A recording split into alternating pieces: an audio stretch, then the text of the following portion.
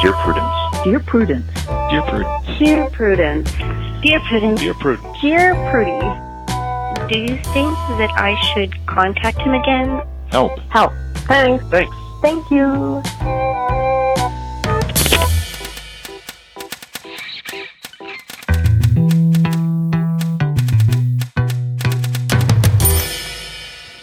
Welcome back to the Dear Prudence podcast. I am your host, Dear Prudence, also known as Mallory Ortberg. With us today in the studio is a wonderful person who I'm very much looking forward for all of you to get to meet. But first, we're going to be talking about Anne M. Martin of Babysitters Club fame, who recently gave one of her first interviews in a while to New York Magazine. And I don't know if she has done this before. As far as I can tell, this is the first time that anyone has mentioned it. But Anne M. Martin is a queer woman.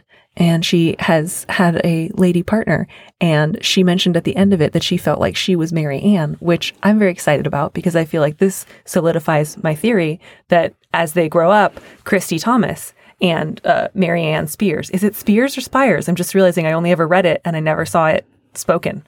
You can't see something spoken. My producer is shaking her head at me in every direction. The point is, I knew that they were going to fall in love. I knew that Logan was a beard. I knew that Anne M. Martin was gay somehow. And I'm really excited to be vindicated now, 20 years after I've stopped reading the Babysitters Club. And none of this any longer has direct bearing on my life. But, you know, anyone who grew up in the 80s and 90s and ever babysat has at least a passing familiarity with the Babysitters Club. And I think for a lot of us, Christy and Mary Ann were some of the first people who pinged on our radar, and we thought, they seem gay.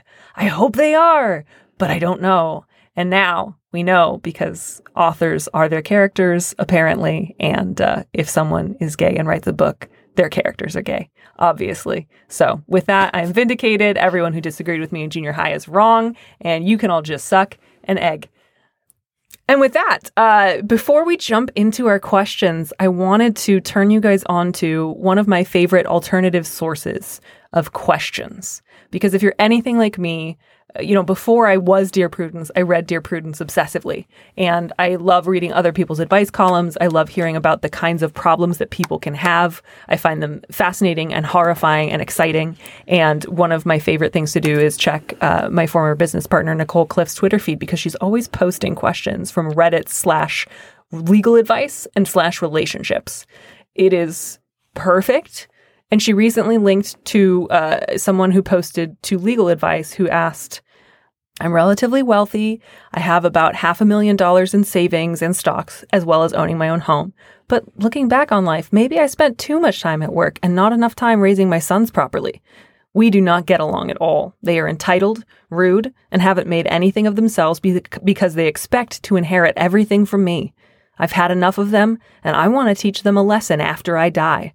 Unfortunately, I've talked to a couple of lawyers, and none of them have agreed to help me, so I'm looking online. I want to create a will, or a couple of wills, so convoluted that my sons have to fight one another to inherit anything.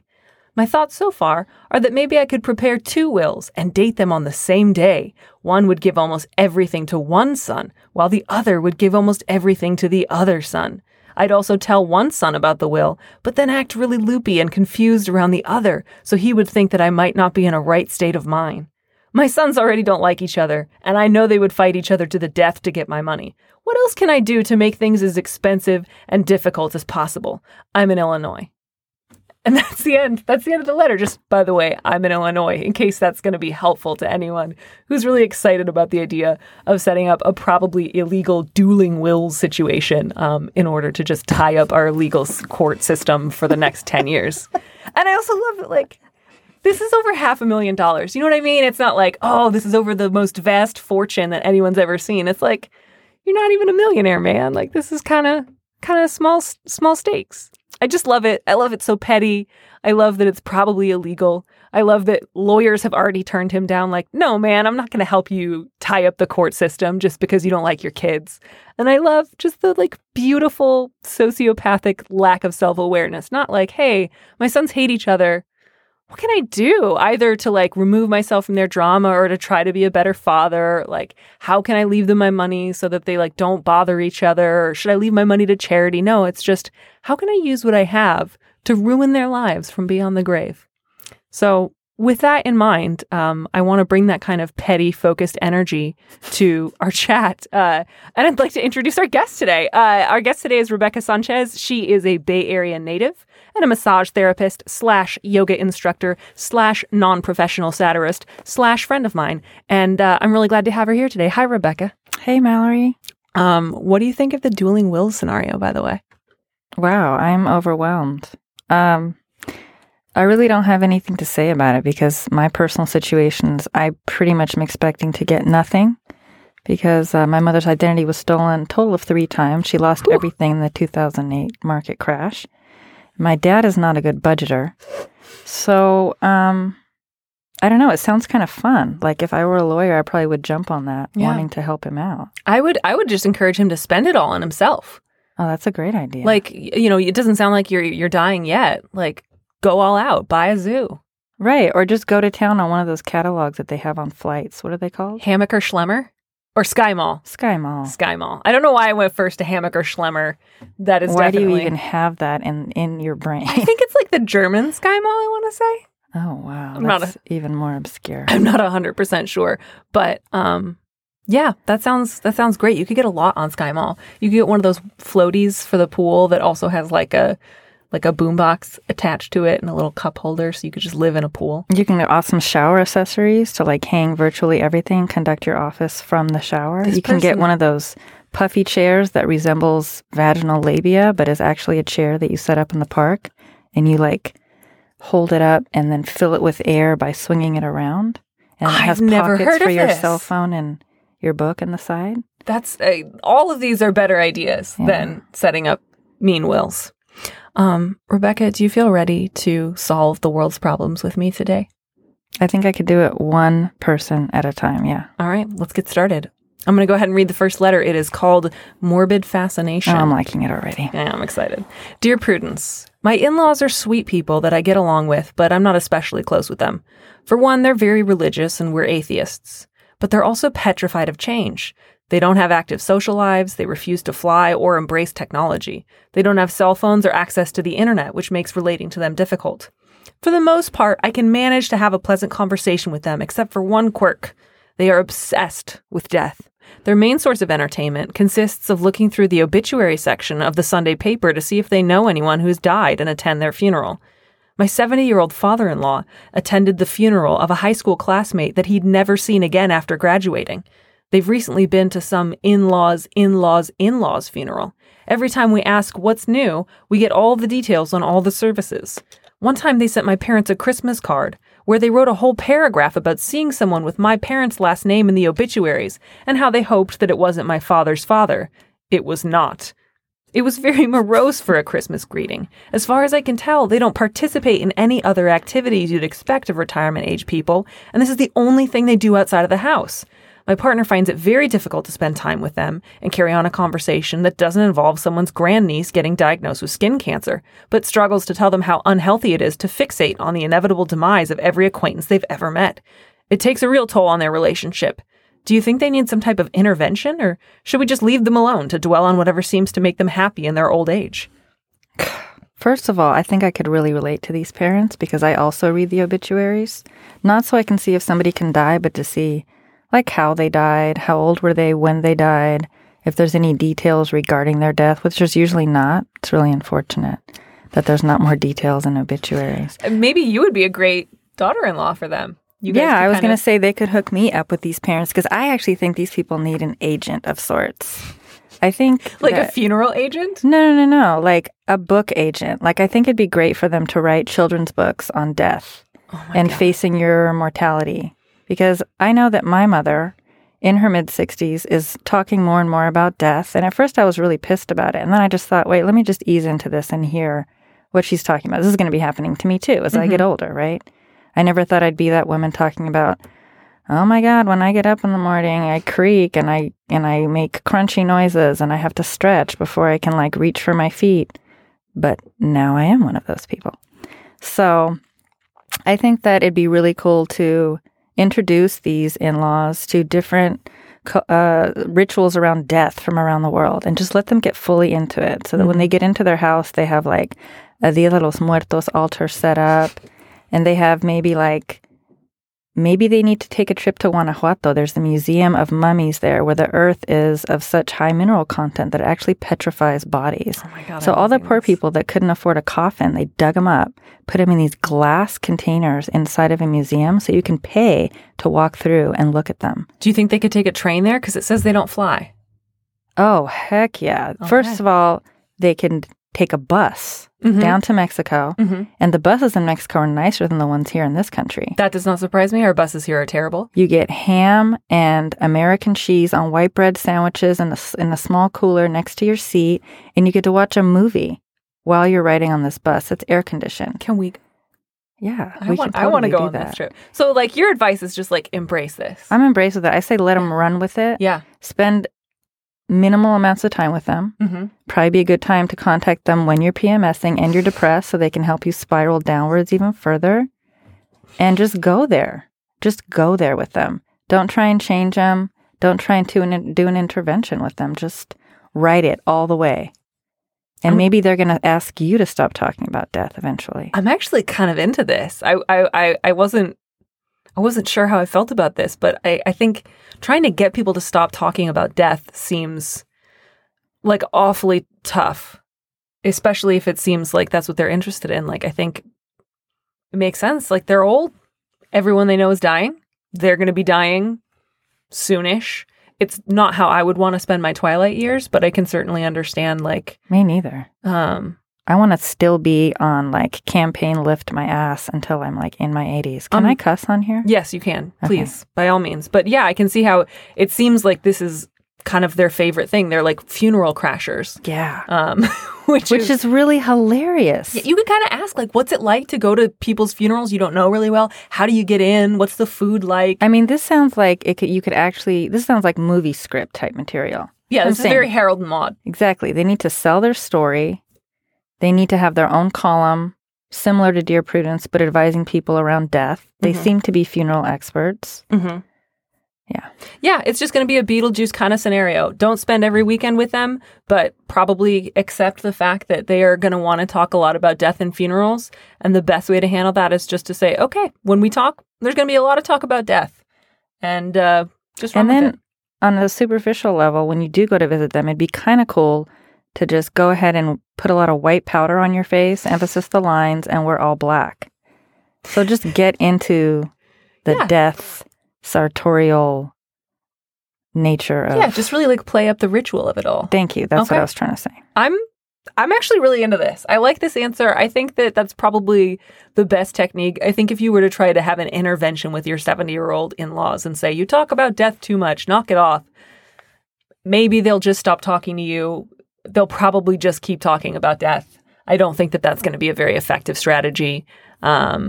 And I think your plan of like carefully controlled conversations, but that allow them to express what they really are interested in, which it sounds like are just funeral going. Take them to the Museum of Death in LA. Take that bus trip that you were talking about. But take them to the Holocaust Museum. Take them everywhere there's death. These are amazing, just death-themed field trips. All right, let's do it. Okay. Rebecca, do you want to read the next one? Sure, I can do that. Of course. Because I so love hearing my own voice. I love it. Your voice is soothing and melodic. Oh, my God.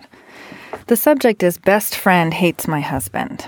My best friend, let's call him Steve, is a 30-something gay bachelor, whereas I am married with 2 kids.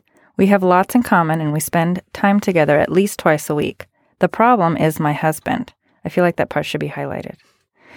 Steve and my husband were friends for 10 years before I met my husband, and Steve was a groomsman at our wedding. However, as Steve and I became closer friends, he and my husband drifted apart. Also highlighted. Steve and my husband have always been snarky about each other. They both have very different personalities and rarely talk to each other. Honestly, I'm not sure how they were ever friends, but they seem to always put me in the middle. For a long time, my husband was jealous of the time I spent with Steve, and the last time we were all together, my husband was very rude to him. While he did apologize, it has caused what seems to be an irreparable rift. My husband mostly refrains from commenting on my relationship with Steve, but Steve always manages to make jokingly snarky comments about my husband. He also talks about how much he hates kids. He doesn't really, he's amazing with my toddler. and how relationships and marriage are stupid. However, when I was recently hospitalized for 6 weeks, Steve was one of the first people to visit me and came to see me almost every single day. He's helped me through a lot of my depression and has been a really good friend to me. My question is this friendship viable?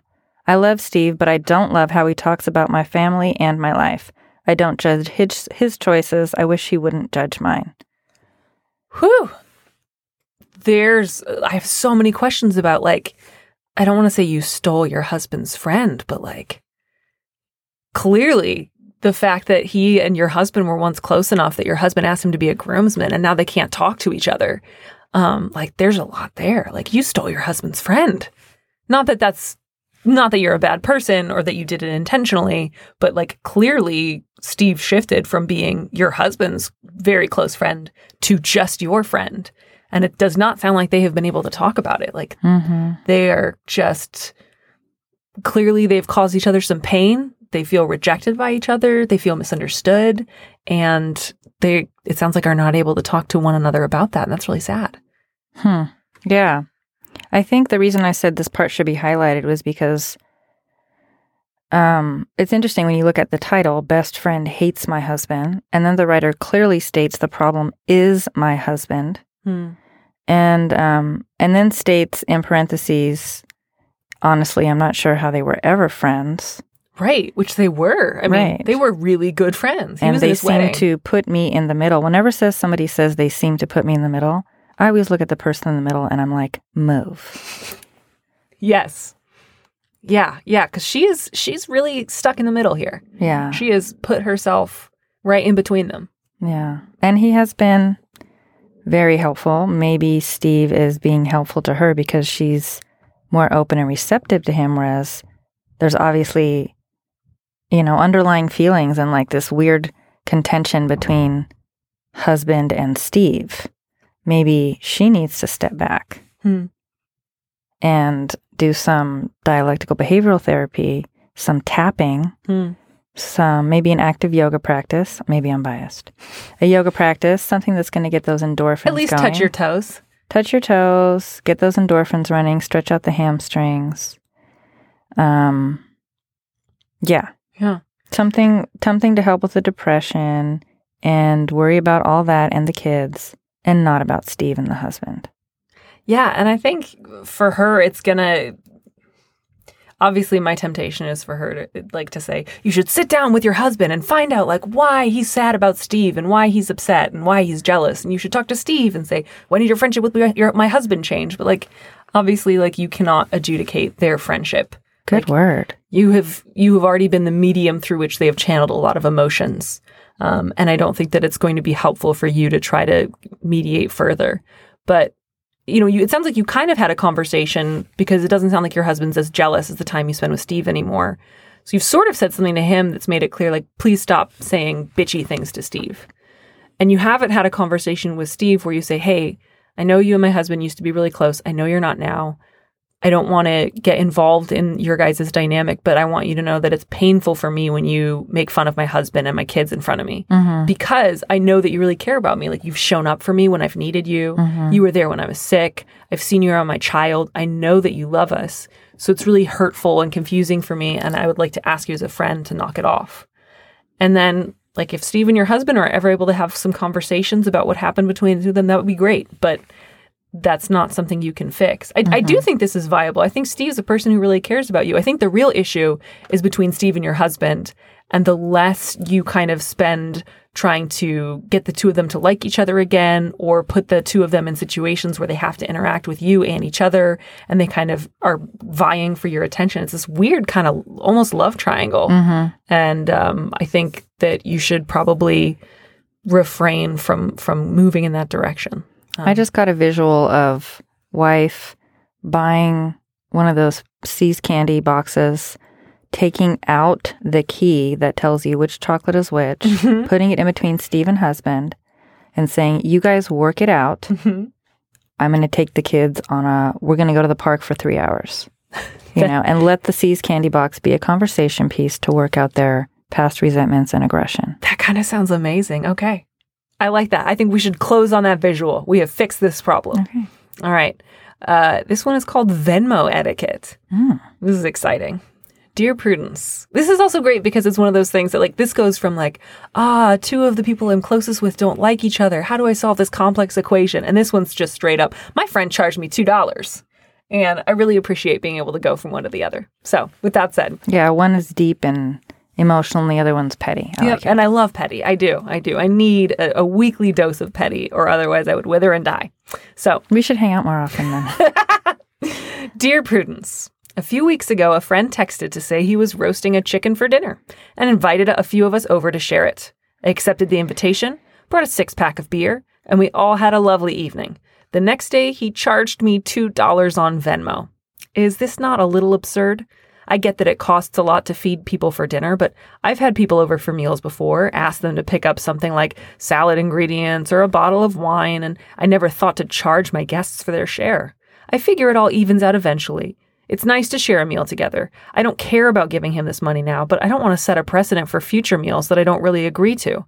For what it's worth, he charged another friend who didn't bring anything to the meal $4, which seems totally arbitrary. Am I missing something? I love this guy. Oh, man. No, not the one who wrote it. I love the friend that No, charged. I know. I love picturing him at home with one of those old-timey, like, green visors and, like, with a golf pencil, just like, all right, Sarah ate... And an abacus. Yeah. Sarah ate more of the leg than everyone else, so I'm going to charge her $5. And, like, Carl used a lot of toilet paper. Did he roast it or he'd get it at Costco? It says that he was roasting a chicken for dinner. Oh. So I think this might have been like a homemade roast chicken, which is still not that expensive. A roasting chicken is way cheaper than like chicken breast. Is it hormone-free range? I should write them back and ask. I don't know. Because that would make a difference. That might make me want to charge people. If I was having people over, I would definitely give them hormones and caged, and then I wouldn't worry about charging them. I mean, I think the understanding, right, when you get a casual invitation from a friend for dinner is not that they are knocking themselves out to put together this elaborate, expensive feast. The understanding generally with a casual get-together is, hey, I was making some dinner and I'd love to share it with someone. Right. I mean, he obviously had this preconceived notion in his head that this meal was... Like, he should have just charged a cover, actually, when people came in the door. Sure, yeah, or let him know. passed around a donation basket. Yeah, let him. I think it seems clear that this person sort of feels like if they had said something up front, I might not feel so miffed. Yeah. But there's something about getting it after the fact and having it be for such a small amount as $2 that feels just like, are we really going to keep track of all the little favors that we do for each other as friends? Because if so, like, last week you took a couple sips of my latte, so I would like the 75 cents that you drank. You know, this seems to be a reoccurring theme. Yeah. And I get it. Times are tough out there. Like, we're all hustling. We're all cobbling together 3 and 4 and 5 and 6 side gigs if we're not lucky enough to have a full-time job. It's true. But then you could have sent a request ahead of time. Yeah. So I might have a verbal conversation with this friend and ask them, what's the deal? I'm a little offended and slightly upset. I don't understand. If you had sent something to me ahead of time, you know, I could have given you some dollars. Mm-hmm. But in my book, I would not have a dinner party, invite people over, and then charge them. What's your frame of mind about it? Yeah. Yeah. I think that that's probably what's going to be called for. And it sounds like they would really rather not, which I get, because this started with a sort of bewildering electronic communication rather than a call saying, hey, could you give me $2? But that's kind of what this whole electronic setup enables. Right. For people not to communicate. And so you can say something that you would feel really uncomfortable speaking out loud with your mouth because you can just send it and not have to watch someone's reaction. They could communicate by snail mail just to kind of like take it back even more. Like, they could write them a check. Yeah, don't respond to the Venmo request. Write them a letter, send it in the mail, ask them to write back. What do you think? I think I almost spit out my water at the idea of starting a correspondence over this. Because I feel like pretty soon the cost of stamps is going to get you both up to $2. It's true. But if you want it to be equally as petty and kind of make a point. Oh, I think that's gonna destroy a friendship. If you both start getting Venmo level petty over $2, like, you don't want to lose this friendship over $2. But I also understand your desire not to set a precedent. So I think... next time you see him or give him a call, say, hey, I was a little surprised and offended. Maybe don't use the word offended because it's a little soon for offended. But yeah, I was a little surprised and taken aback. Taken aback is a good one. Yeah, taken aback. That you charged me for dinner. I had thought this was an informal get-together. I brought beer. I don't want to think of us as like periodically charging each other. Can you kind of tell me what your thoughts are? Yeah. And then, give them $2. Physically give them $2. Don't do the Venmo thing. Just like hand them $2 so that they have to actually stand there and accept money from you and deal with the consequences of their actions. And then just say like, hey, in the future, if you want to charge for a dinner party, I'd really rather know beforehand, because it's just, I'm not operating on that assumption most of the time. Thank God you're Dear Prudence and not me. I feel like it'd be like the emotional Donald Trump, and I'd start like you could never waging wars again, between people. Because I think the letter writing is a great tactic. I love it, but I also feel like you're going to run out of friends really fast. And I don't want that for this person, especially if they have friends who regularly roast chickens. Like, I want them so loving of you. anytime. Just admiration for you. Wow. Speaking of admiration, here's a terrible segue. Let's read the next letter. All right, go for it. Cool. All right. So the subject of this one is love his daughter, him not so much. This is another one of those letters, by the way, where I went back and forth a couple of times. I don't usually think letters might be fake, but this one sounds almost like the plot of a movie to me. So if anyone listens to this and they're like, yes, it's definitely a movie. I saw the movie. Here's the name. Give me a call. Let me know. But I'm going to go ahead and operate on the assumption that this could be true, because things happen, you guys. Things happen in this weird and wonderful world of ours, and they are confusing and bonkers, and they don't make any sense, and this might be one of them. Okay, let's hear it. Dear Prudence, a year ago, I got involved with the volunteer literacy organization. I became friends with a volunteer, a teenage girl named Laura, who is being raised by a single dad. Her mom is totally out of the picture, and her dad's a high-level executive who is leaving his daughter to pretty much raise herself. I became very close to Laura, and she wanted me to meet her father. I did, and largely because Laura seemed to want it, we started dating after a fashion. He has now proposed. He has made it clear that this is what Laura wanted, not him. He does not want a relationship. He wants somebody to be there for Laura. I'm torn. I really love Laura and would like to be a part of her life, and she needs somebody. Marrying her father would let me be that person. However, I'm not in love with her father. He's a cold, distant person who is interested only in business. Do you think the happiness of a child is worth a marriage in name only? Okay, this is definitely a Bronte novel. What? I mean, there's not a Bronte novel that comes to mind, but this definitely happened to someone that the Brontes wrote about. I didn't think things like that still happened. Like, I am a businessman. My daughter requires a mother. Please fill that role. I do not love you. Wow. This also would be a great start to a romance novel where, like, okay, I'll do it for Laura, but then you guys, like, realize you have all this tension and, like, you fall for each other. Yeah, like Annie. Yeah. Yeah. Yeah. I didn't mean to get so excited about that. But, like, this could be the setup to something really beautiful. But it's probably not. I mean, come on. She could easily just become the young girl's, quote unquote, mentor. Yeah, you don't need to marry her dad. Or become auntie so-and-so. Yeah. I mean, is she even getting laid out of this? He's cold and distant. So if so, it's like getting laid by a glacier. It's just... Yeah. I mean, if someone was going down on me, I might consider it. She does not specify in the letter the degree to which she is being going down upon. If I was getting some sort of physical stimulation and or bank account stimulation. But he probably would have a wicked prenup. Oh, God. Can you imagine? Yeah. Yeah. No, it would not be. No, I mean, I think you know that you're not going to marry this guy. Your letter does not sound like someone who is convinced that she's going to do it. You sound more like you want a sounding board because this is really bizarre. And it is. But no, there are ways to stay in this young person's life that don't involve marrying her father.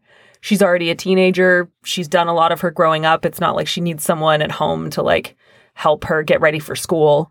Yeah. And you already know you would be miserable.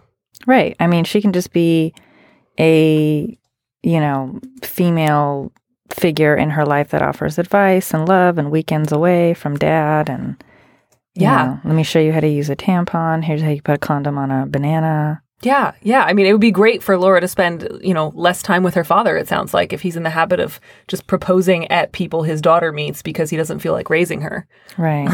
That sounds like an ineffective strategy, and I feel bad for the next person who actually says yes and gets sort of trapped. But yeah, don't marry him.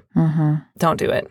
I wonder if you can introduce one person to another, but people that write questions, because I would like this father to meet the death-obsessed in-laws. Oh, they would have amazing conversations. He would not like them. I know. And I would like to see that. But he might have a lawyer for the father that wants to write the will for the sons. Oh my God, yes. You know, if you could do some matchmaking like that. Oh, I really wish I could. Oh, I just don't know how to get in touch with the person from Reddit because they didn't write to me. Oh, that's true. I also wish very much that I could have been there for the proposal when he had just said, obviously, you and I don't care for one another, but my daughter seems to have taken to you. And therefore, I find you acceptable as a wife. I am willing to marry you and move you into one of my many she didn't homes. say what the ring looked like, because that might have been a deciding factor. Oh, I bet me. there wasn't a ring. I bet there was no ring. I bet he's one of those stingy rich guys who says, you know, I would take care of you, of course, but like, didn't here's actually a twisty get a tie. ring. Yeah, I mean, he would Symbolic. he would have like a wedding ring for when you go down to the courthouse, but he's not gonna. This guy didn't get to where he is by like giving away jewelry willy-nilly. Yeah, okay. Yeah, no, he's careful. He's more careful than that. I think my last thought about that is the question at the end: do you think the happiness of a child is worth a marriage in name only? Because we get a lot of questions that are sort of based around, what should I do for the happiness of my children? And am I obligated to do this to keep a child happy? And let's all take a minute to remember, there's a lot of ways to be happy. You know, this kid could be perfectly happy without you marrying her dad. That is a false choice if you think I can either make her happy and marry her father or make her miserable and not marry her father. You could also just keep volunteering together and spend time with her and take her to the movies and like have conversations about dating and college. Mm-hmm. And none of those would involve marrying her dad. Yeah. I mean, and plus she's a teenager. Yeah. She might not be in the mood for it that day. Right. I've made a lot of people happy and I've never married their dads.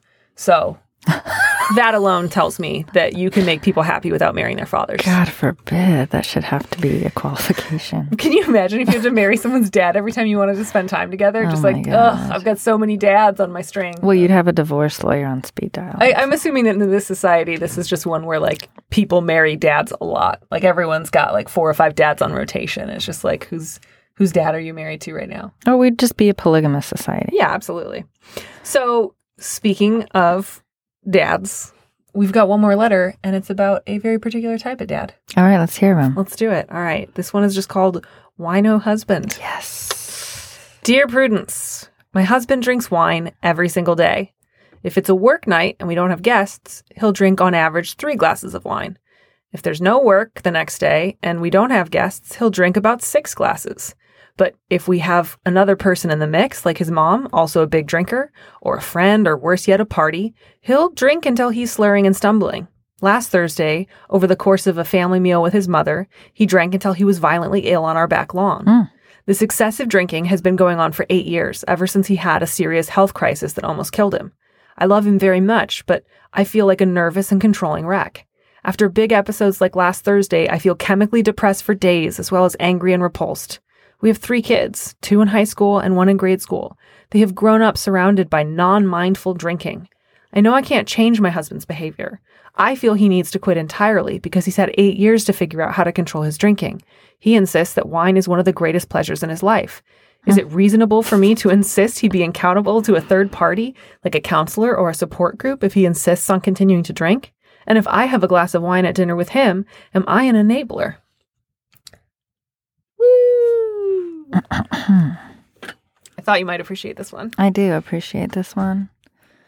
I really do. I mean, yet again, what comes to mind is the person that's writing the letter. Right. Because when it comes to chemical substances, mind-altering, and the like, you know, you just can't do anything for other people and about what other people are doing around them. So my, I guess, first line of business would be to, how can this wife, we're talking about a wife, our husband, wife? Yep, she's a wife. Yeah, how can she take care of herself better rather than worry about what he's doing? Yeah, because it sounds like right now what she's doing a lot is having dinner with him, watching him, counting how many drinks he's having, and worrying about when he's going to cross the line from relaxed to slurring. Like she has a little notebook that is probably similar to one my mom uses to count points when she's playing Scrabble. Yeah. And she's counting the number of drinks, what kind of encounter it is. Yep. I mean, to know that pretty precisely, it sounds like she knows that pretty precisely, like what's going to happen when. Yeah, she knows his baseline. He's always going to have 3. Here's what happens when he has 6. Here's what happens on those other nights. Like, she knows his habits. Yeah, and that's almost paralleling, it seems to me, the obsession that he's having with the drink. Yeah. So, how can she take care of herself? What sort of support group can she investigate and attend for herself? Yeah. It sounds like the things that she's suggesting to him would actually be great for her. Yeah. So she says she'd like to have him see a counselor or a support group. I think she should get a counselor and find a support group. I know. And not to say that, by me saying that, I am not like condoning his behavior by any means. Right. No, I don't think that that's what you were doing. No, but definitely, it's a problem. Mm-hmm. And, it's usually a family problem. And so taking care of oneself is the best thing because you really can't control what another person does. Right. Right. I mean, you could ask them, like, please, after you finish brushing your teeth, do not bang the side of your toothbrush against the sink 3 times every time you brush your teeth because it really gets on my nerves. You can suggest to somebody not to do that. Yeah. And you can tell that's something for me that was an issue. But it did sound like a pretty specific idea. Very specific annoyance and pet peeve of mine. Mm-hmm. But whether they're going to do it or not, I mean, you have to prepare yourself for the fact that they're going to listen to you, but not necessarily follow through with what you're asking. It's also interesting to me that she says it's not that her husband said, I don't have a problem.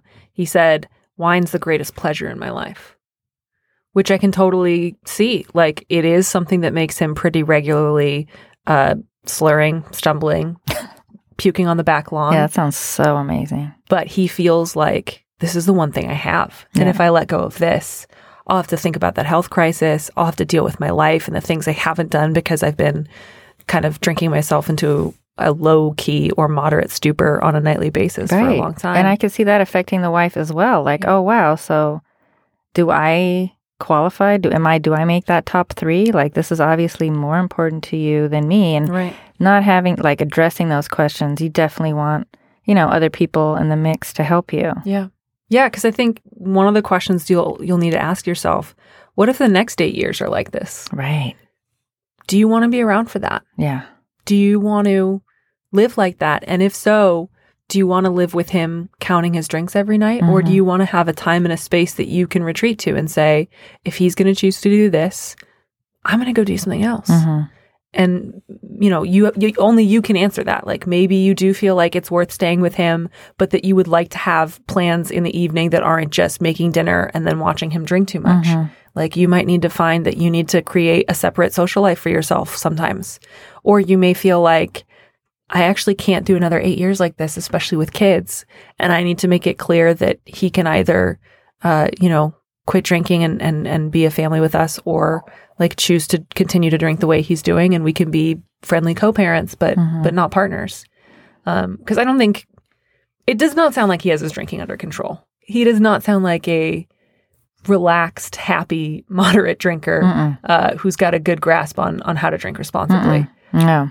It sounds like he is moving in a direction where she has to do a lot of caretaking and a lot of managing and a lot of cleaning up. Yeah. Yeah. Now, if I could answer that of how I would really answer it, if I were Dear Prudence. Oh, yeah. Hit it. I would say save all of the bottles that he's been drinking and take up, like, go to the shooting range, get yourself a gun and start lining them up on the fence in the backyard and just practicing your shooting every day and shooting the wine bottles. You could even go as far to, like, print out, and photocopy pictures of his face and glue them to the bottles. These are the most creative suggestions that we have ever had on the podcast. I just need to tell you. Really? Yes. Oh, thank you. Bless you. Yeah, because, I think I've always wanted to, like, and I will, this is on my bucket list, to go to the shooting range. I did learn how to shoot a .22 when I was in 4-H. Okay.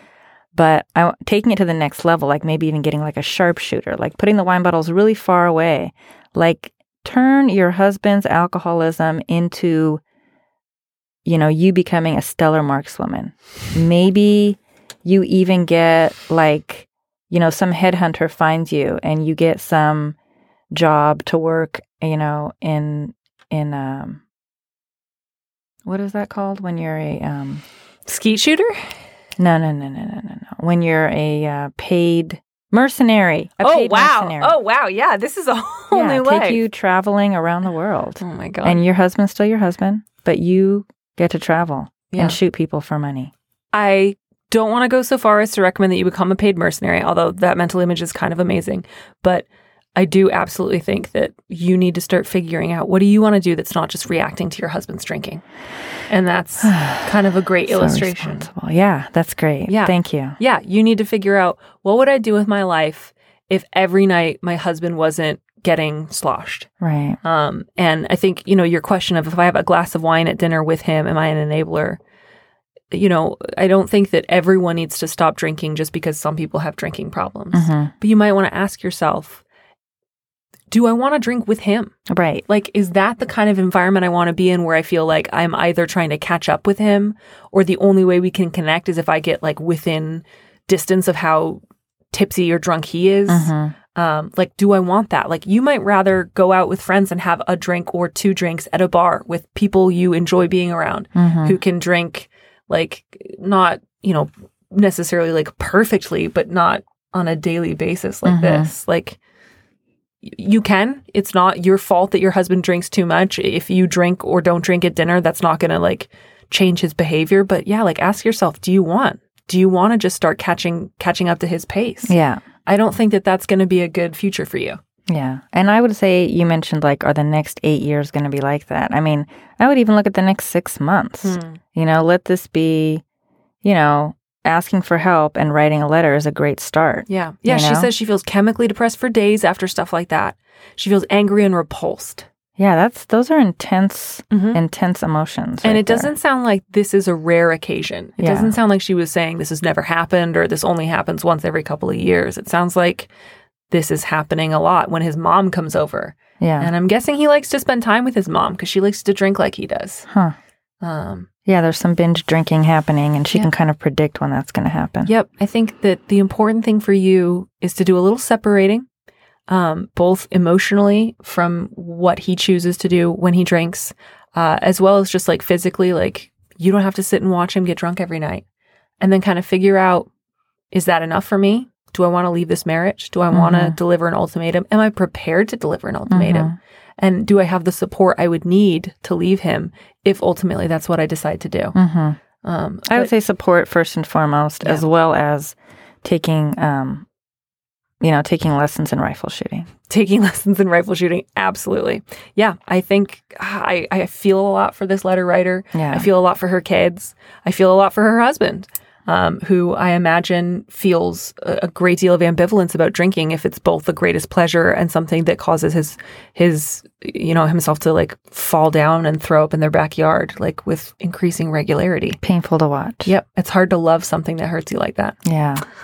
Whew. Well, and on that note, Rebecca, we have fixed everyone's problems. This has been so cathartic for me. I can't thank you enough. I mean, we've sent people on death field trips.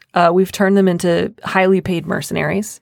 We have talked them out of horrible, formal marriages to men who don't care about them. You did it. Thank you. What a sense of accomplishment. Yep. I feel like I can go buy my sesame tofu salad now. I think you can too. I think you've earned it, and I hope that you just revel in it. Thank you. Thank you so much for all the people that wrote in. Yeah. And the trust. And I hope, that things go well for everyone that wrote in. Thank you for inviting me, Mallory. Of course. What a pleasure. Absolutely. We'll have to have you back. Rebecca, thank you so much.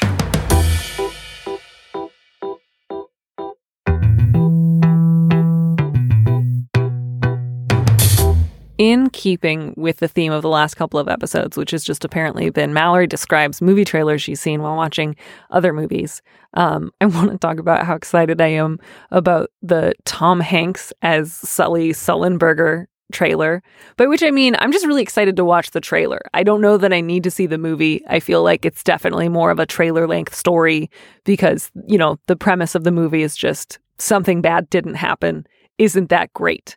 And I love watching Tom Hanks, going through something bad almost happening. And I love that he's really leaning heavily into the America's dad look, and that he's just, always concerned and trying to do the right thing. But what's great about the trailer is the entire conflict is, what if something worse had happened?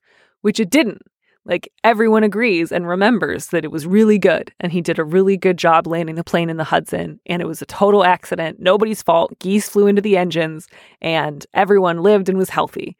But so the whole trailer is just people asking Tom Hanks, as he has this really worried looking mustache, just but what if everyone had died? And that everyone did not die, which really lowers the stakes. And it kind of puts me in mind of how when the Hobbit trailers all came out, it was sort of anticlimactic because everyone was sort of being asked the question, remember this world you really liked? What if we revisited it, but with much lower stakes? Which was the real problem with the Hobbit movie. It was just remember the big adventure you had? Here's a smaller one stretched out further. And then it's the same thing with Sully, where it's just remember that guy who didn't crash a plane? What if he had crashed it? And I love that. It makes me very happy. I wish more movies were about a conflict that never occurred and are just nice people interrogating their own motives because they want to make sure that they're really being nice and not just tricking themselves. And I want more movies like that where just good people obsessively ask themselves, did I really do the right thing? And then conclude, yes, I did. More movies like that, please. Send them my way. Thanks for listening to Dear Prudence. Our producer is Casey Miner. Our theme music was composed by Robin Hilton. Steve Lichtai is the executive producer of Slate Podcasts, and Andy Bowers is the chief content officer of Panoply. If you like this show, please go to iTunes and write us a review. Reviews extend your lifespan and help new listeners find the podcast, which means more questions and more advice. Just search for Slate Dear Prudence.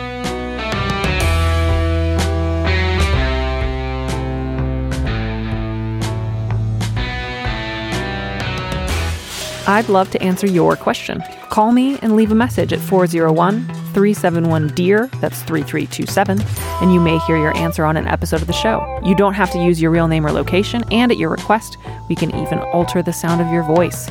Keep it to 30 seconds, a minute tops, and send it to me at prudencepodcast@gmail.com.